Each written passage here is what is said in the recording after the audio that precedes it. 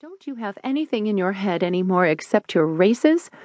Why don't you go downstairs and get the letter, and then we'll both know. It's from a notary in Pirmasens. Strange, Leon murmured when he was sitting beside Isabel on the bed again a few minutes later. He opened the envelope, careful not to tear the papers inside. I'm supposed to go there in 2 days. He looked up with a grin. See? Your wish for a little city air is my command. An appointment with a notary? What in the world could it mean? Isabel was looking excitedly over his shoulder. Leon looked up at her with a frown. I don't have the slightest idea. One of their neighbors offered to drive Leon and Isabel into the city in his carriage. Wearing her best dress and wrapped in her warmest coat, Isabel eyed the decrepit vehicle suspiciously. Sun, rain, and other weather-related phenomena had left their marks on it, making the wood molder and causing deep cracks that ran from the front axle all the way back. And it was supposed to get them to Pirmasens? As fragile as the coach was, the horses that the farmer harnessed in front of it were a pair of young and frisky 3-year-olds that leaped ahead in fright at every shake of a branch. The carriage groaned ominously, and Isabel feared a broken axle or worse. Although he cursed aloud, the driver did his best to keep the horses calm. Isabel's fear grew. What if they had an accident between 2 villages and drove into the ditch beside the road? In this thinly populated region, it could take forever for anyone to come to their aid, if anyone could find them at all in the soupy fog.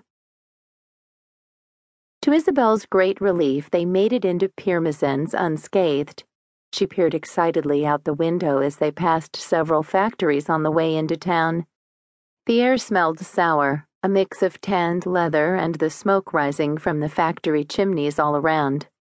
Almost every company sign depicted shoes or a cobbler. Neuf Shoe Factory, Rheinberg Shoe Factory, Peter Kaiser Shoe Factory.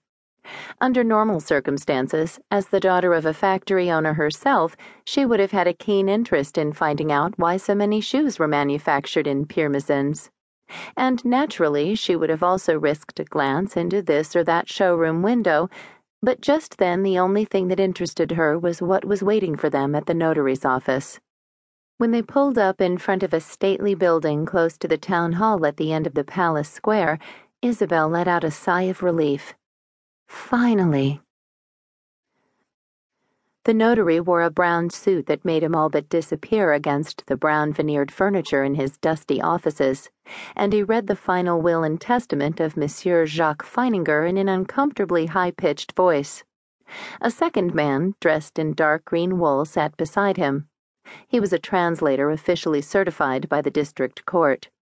At some point in his life, the deceased had taken French citizenship, and because the testament had been written in French and the beneficiaries were German, by law every sentence had to be translated.